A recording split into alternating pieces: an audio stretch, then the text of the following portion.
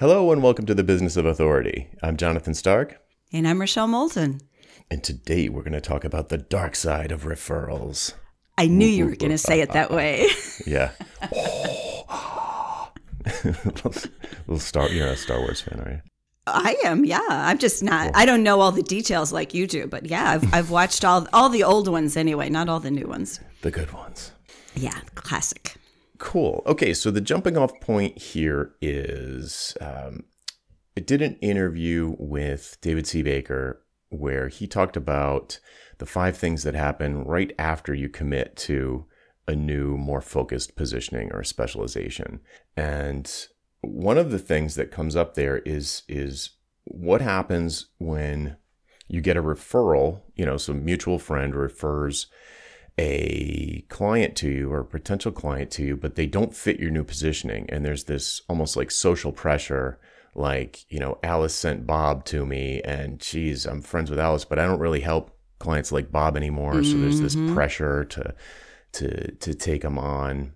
And of course you can deal with that, but it was a wide ranging conversation. That was just one specific point around it. And so it got Rochelle and I talking about referrals and that referrals are great when they're great, but when they're not, they ain't. Well, yeah. And I like the way Mike Michalowicz is going to be on the show in the next couple of episodes. And I've been reading his newest book in preparation for that. And I forget exactly the way he said it, but basically what he said was, referrals suck as a way to get work, which is the opposite of what most of us are trained to think, because it's out of your control. It's, clients do it when they want to, and not necessarily when you need them being the referrals. And they will send over people that are a complete mismatch. Even if you haven't changed your positioning, they just think, I know you can help Fred. I just know you can. Please help him. And then, Fred shows up on your virtual doorstep and, what do you do? If Fred's not ready to be helped, or Fred's not a good fit, or whatever the case may be. Well, or there's pressure. I had this not too long ago. There's pressure where somebody you really respect sends you someone that you could help, right? But really what they want is they want your brain and they want it free. So, yeah. And my thing is I always help people if I can, but there's a limit to what you can do for any one person or one client before you turn the meter on. Right. Yeah, because it takes you away from, furthering the mission, if you will, with, the daily writing or the podcasting or all the other things. It's not like, it's not like it has no cost. I suppose it's obvious that it has no cost because it's your time and, most precious resource. And these days, it's not like, we're going down the street to hang out and have coffee, and it ends up turning into a 90-minute conversation about everything from, whatever, it's just not on topic. Yeah, I don't miss those. No, me neither. So, so it's like, geez, couldn't you just, jump on a call with Fred?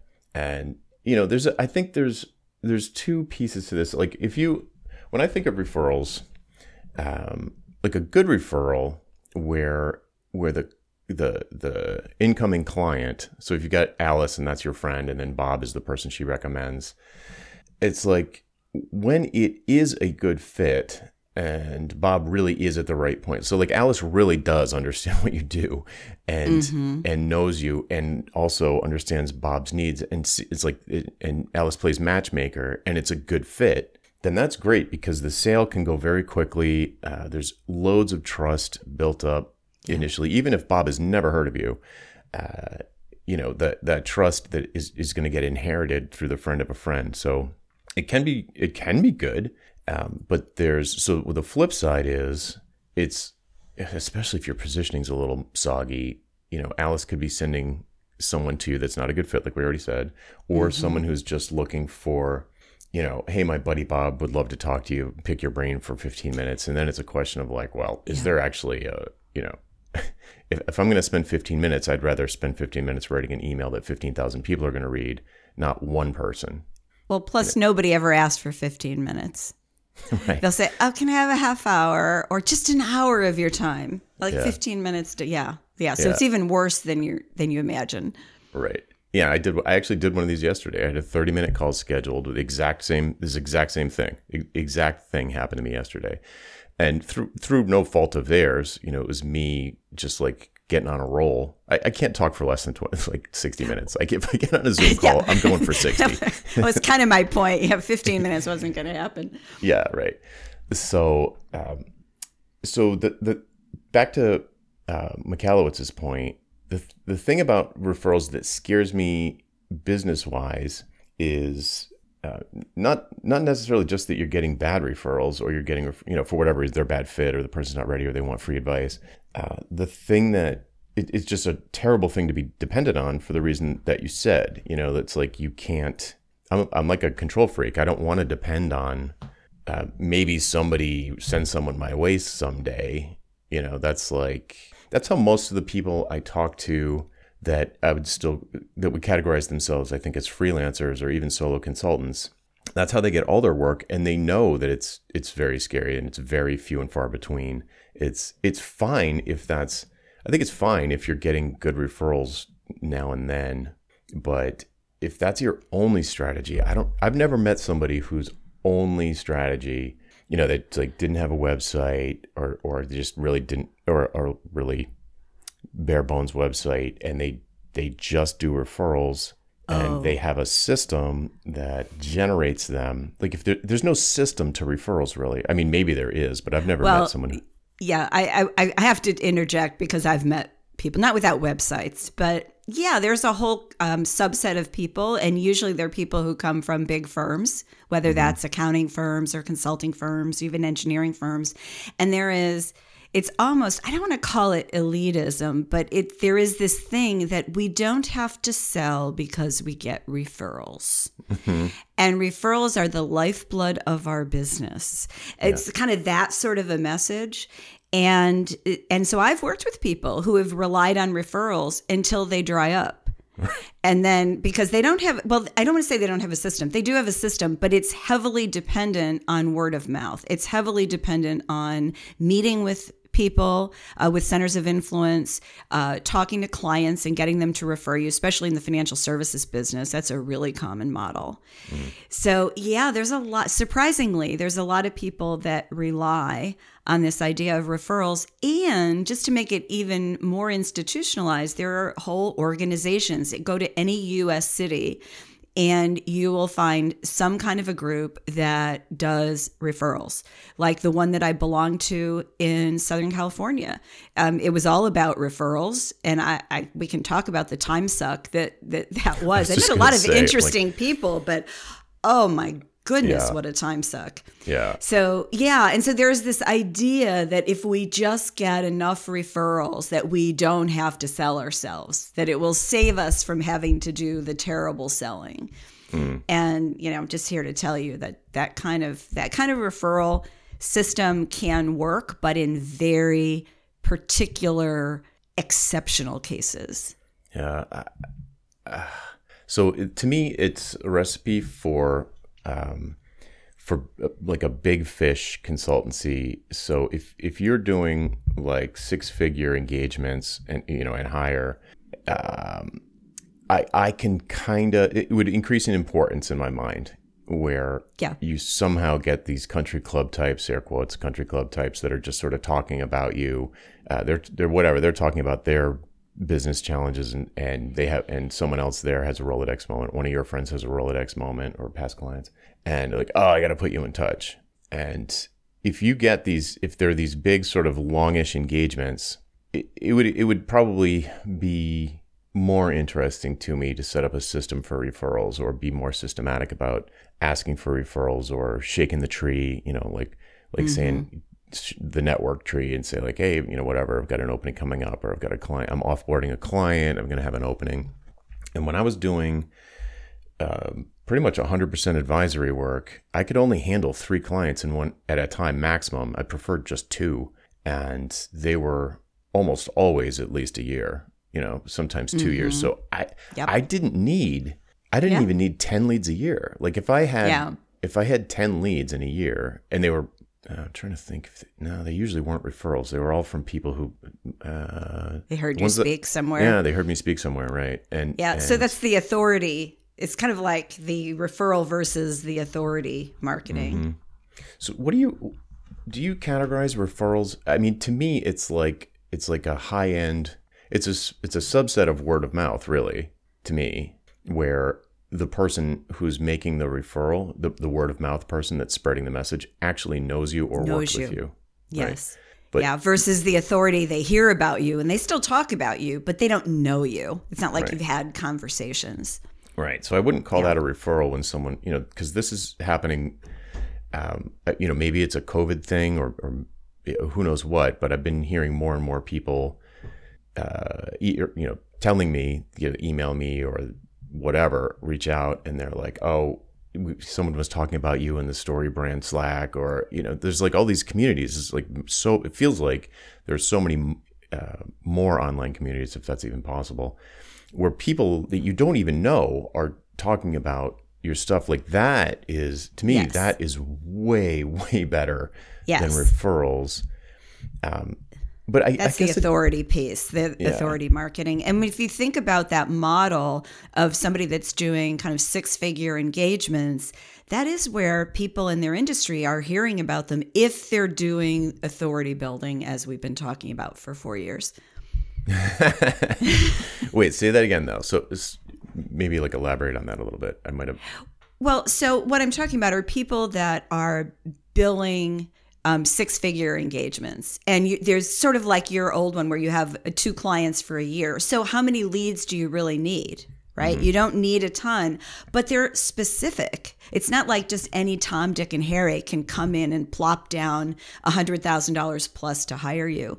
So you build authority in whatever way makes sense for you, whether you're writing books or you're blogging or you're speaking or you have a podcast or you're guesting, all of those things. And then people in your circle, in your group of ideal clients and buyers, they're talking about you, or they're talking about your ideas, and they drop your name. I mean, the Slack channel is a great example.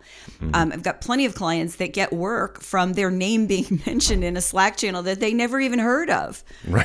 Right. And somebody will say, it's always, it makes me laugh when somebody will say, oh, I got your name from Joe Schmo. I have no idea who Joe Schmo is. Not a clue. And I even looked them up, and there's so many Joe Schmoes, I can't tell which one it was.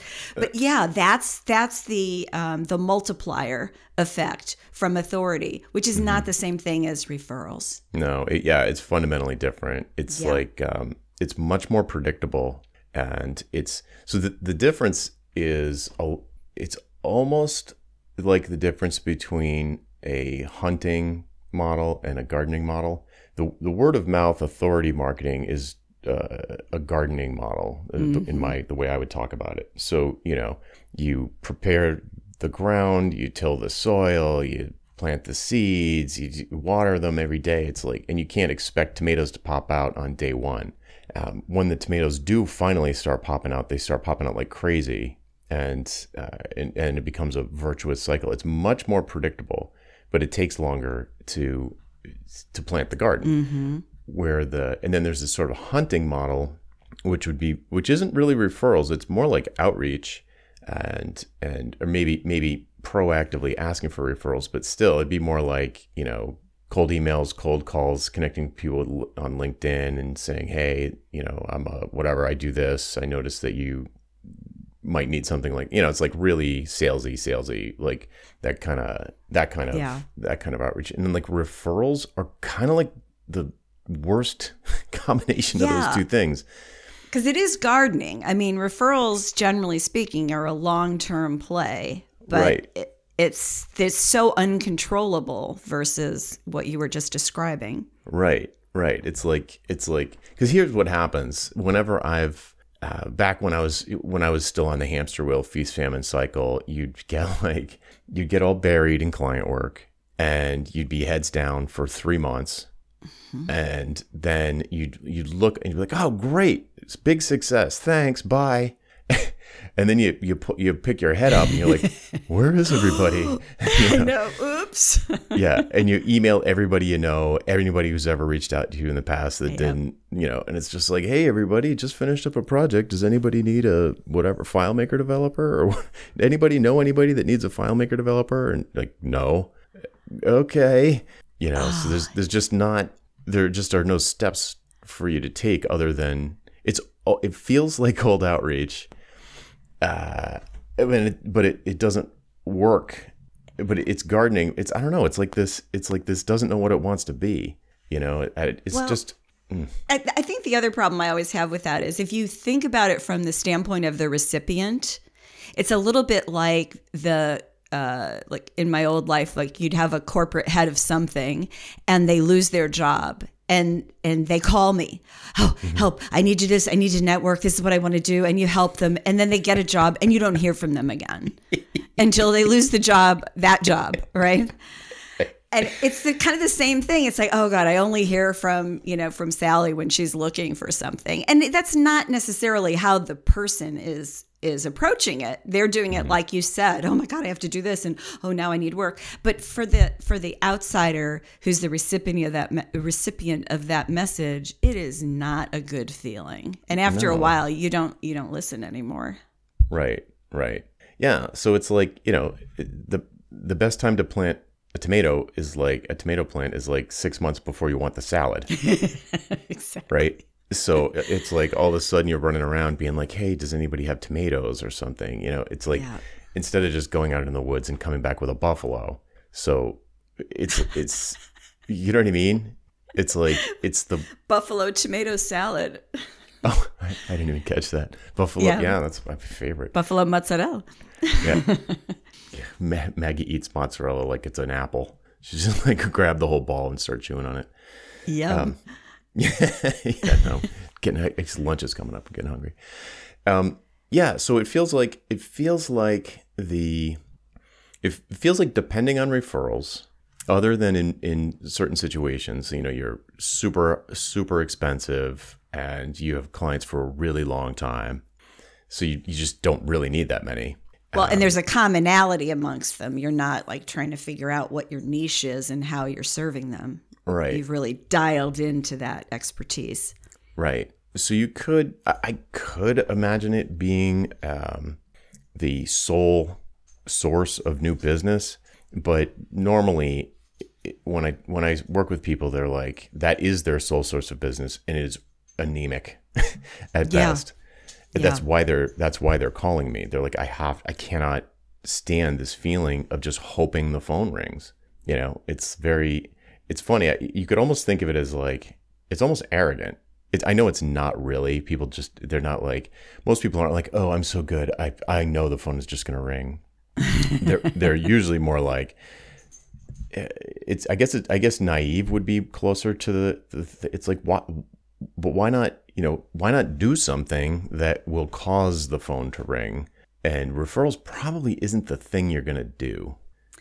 Yeah, I like naive better than arrogant, although I've met a few on both sides of the spectrum. But I think that I've had people come to me and say, and they had firms of people, they weren't even just soloists, and they said, we're so good at what we do, we're the best. And people should want to work with us, and we've gotten this work from referrals, and now we're not getting it. And so the answer that they get is it depends on who they talk to, right? If they talk to a web developer, the web person's going to say, well, the problem is you don't have a good website. And somebody else is going to say, well, the problem is, your messaging sucks. Well, the problem is you haven't positioned yourself to be different, and you're operating, in this particular case, you're operating on an old model, and depending on referrals is going to get worse.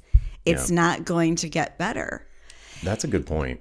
Yeah, that certainly happened to me, because like I had a de facto position because of one book in particular that I wrote. It was positioned me as a horizontal expert at something extremely specific that was enjoying much popularity, i.e. mobile. So I accidentally, just based on like my interests, like I was just following my passion and like, ooh, I want to find out everything about how websites work on an iPhone.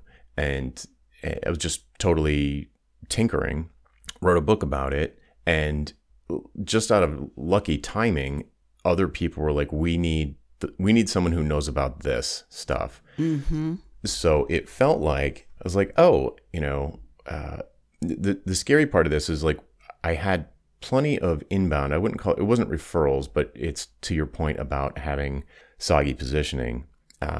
If you manage to have a feast cycle, it could be through no fault of your own. It could be through nothing that you did really. Yeah. It's just accidental. A lot of times when people first go solo, it's a story and people tell the story. And so that you get hired because your network is telling your underdog story. And for me, it was like I wrote a luckily perfectly timed book, and you just have this feeling like, oh, this is just how it works. You open up your email in the morning and there are 3 people who want to work with you. Well, there's also a cyclical nature to some work, and there's a cyclical nature to the economy. I mean, thinking of bankruptcy people, whether they're bankruptcy lawyers or bankruptcy experts, they were super busy in 2008 and 2009. Mm-hmm. And then probably about 2018, 2019, they were probably not very busy. And then after the pandemic, they got busy again. But they know that. It's an inherent part of the cycle of their work. For the rest of us, where we don't have that cycle, it's really tempting to think when something's really low, when something's really high, that it's because we're doing everything right. Right. Right. Yeah. And sometimes that's not it. No, the tide's just high. Yeah. Yeah. It's hard to know the difference sometimes. Right. And so I feel like we're going to get into a positioning thing, but just maybe to wrap on the positioning, it certainly does. If you have a very, very laser focused, clear, crispy positioning statement, your messaging is really good, it's focused, everything is on point. It does make it a lot easier to refer people to you because people who don't know everything about you understand at least who your target market is, who you want to help, and what you help them with. And as long as those characteristics are outwardly observable, so like you don't need to be in a deep conversation to know that, your friend the dentist is, he's had to fire people because business is down, things that are obvious from the outside, then it makes it really easy to get better. It makes it easier for people to refer the right kinds of clients to you, but it also, maybe more importantly, it's great for that authority marketing, that word of mouth stuff, because strangers can be like, oh, when they encounter someone who's in your target market who's having the expensive problem that you assist with, they can be like, oh, I know who you should talk to. They have that Rolodex moment, and they just like point someone. It's not a referral, but it's that word of mouth that I would rather have and is more predictable and is more like tomatoes coming out of the garden. Well, and there's such a difference. I mean, I experienced this recently, and there's such a difference in somebody who comes to you because of the authority that you've built. They come to you basically pre-sold. Mm-hmm. And if they've read your stuff, when I say your stuff, I mean basic stuff on your website. They know your point of view. They know who you're going to want to talk to. It's easy, right? You can worry about, the gentle art of persuasion instead of selling. It's all about asking the right questions for fit. Mm-hmm. When a referral comes, it felt really different. Even though it was someone who would absolutely fit the mark in many respects, it did not in another. And so it required a lot of effort on my part to deal with that. And I was really struck by, because I found in a moment I was like annoyed, and I'm like, why am I annoyed? Not with them, but with the situation. I'm sitting there going, why am I annoyed? And then I went, oh, because the other stuff is so easy.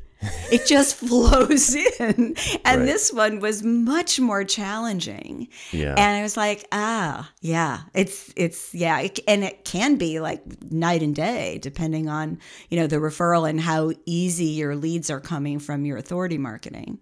That's a really good point, because even though Bob trusts you a little bit because he trusts Alice, who referred Bob, it's like, but you still got to, they're just not familiar. They don't, they need to be either convinced, or you have to, I could imagine in a scenario like that where you're just like kind of rolling your eyes, doing dramatic readings of your blog post. It's like, oh, I gotta actually spoon feed this to you. It's like, no, why don't you come back in 6 months after, binge listen to this and go read over here. Yeah. You don't need to pay me anything. And then if you still need me in 6 months, then we can talk.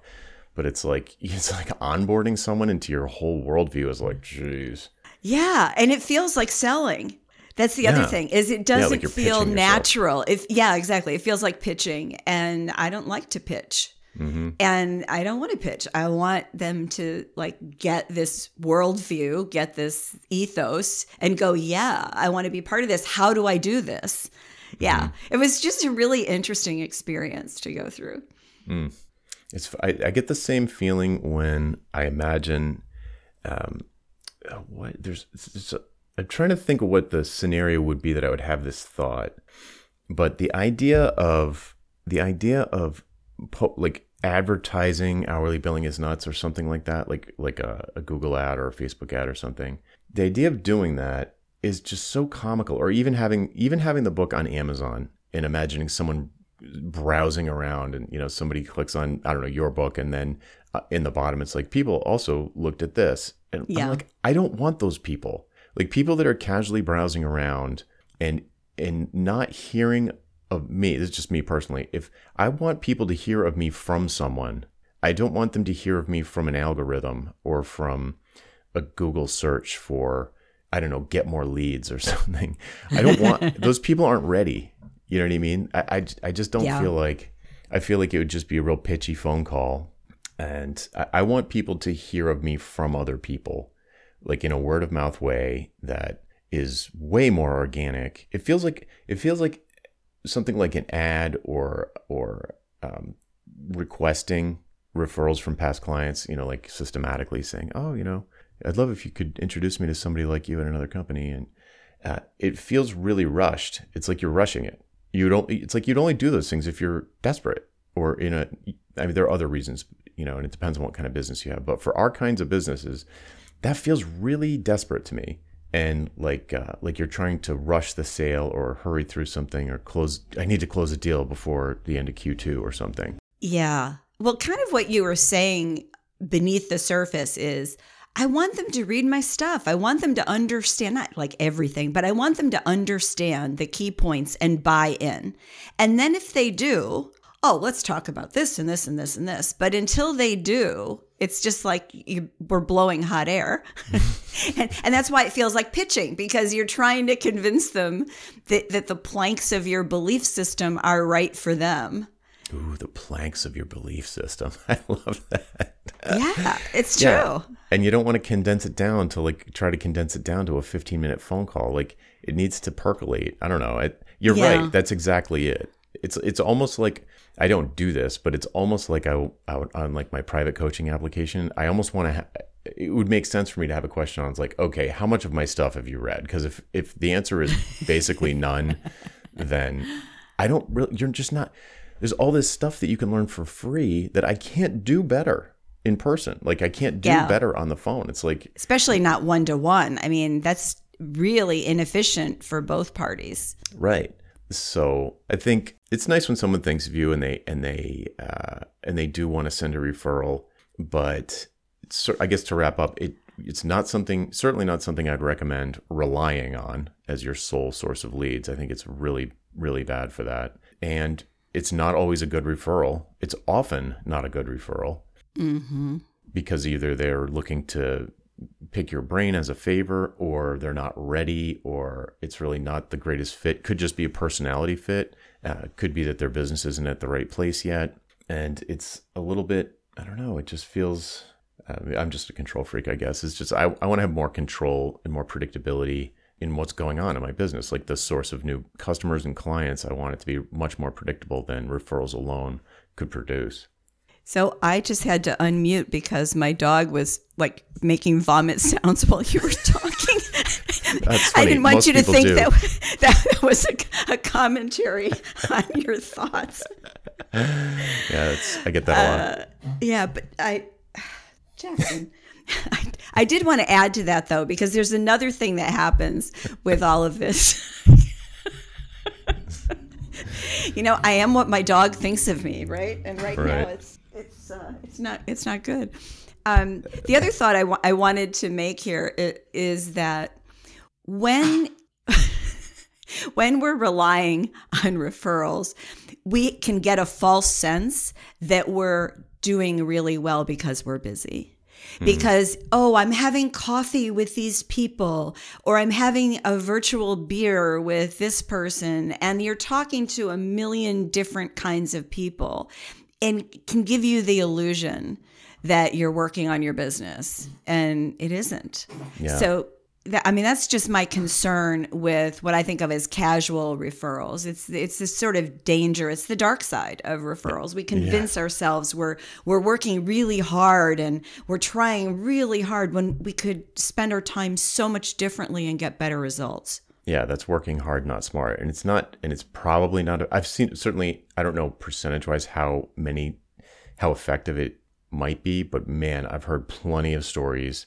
I've heard a lot more stories of what you just described than stories like, oh yeah, I went to a networking thing and I got 3 clients out of it. Or, I just do referrals. It's like I'm booked solid, for 6 months out, and I don't advertise. I don't do any marketing. It's just all word of mouth. It's all referrals. Like I just don't encounter people that are like that. It doesn't seem to happen. So you're right. There's, like I said, there's a few, and I've worked with some clients that rely on them, and they have a system, and they're very high end, and they're in a tight niche, and everybody knows who they are. Yeah. That's a very different situation than most everybody else. Right. Yeah. So cool. So I thought I'm glad you brought this subject up, because it's like I think it is a sort of truism. Maybe we're myth busting, referrals are the gold standard, because it's just not predictable.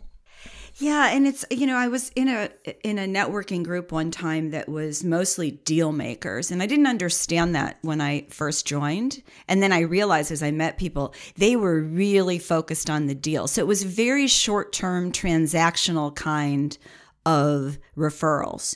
And what was good about that is that they didn't waste a lot of time. We got to know each other, yes, but we didn't have unlimited, coffee clatches. It was, hey, Rochelle, do you know somebody who can do this? Yes or no? But the flip side for me was that it was very transactional, and I'm not a deal person. And so, I didn't stay a member for all that long. But I think it's really important to think about, how referrals work. They can work, but it's very rare situations. Do you want to make it a centerpiece of your sales and marketing structure? Perfect. Yeah, I feel the exact same way. Cool. All right, folks. I think that's it for this week. I'm Jonathan Stark. And I'm Rochelle Moulton. And we hope you join us again next time for the Business of Authority. Bye. Bye-bye.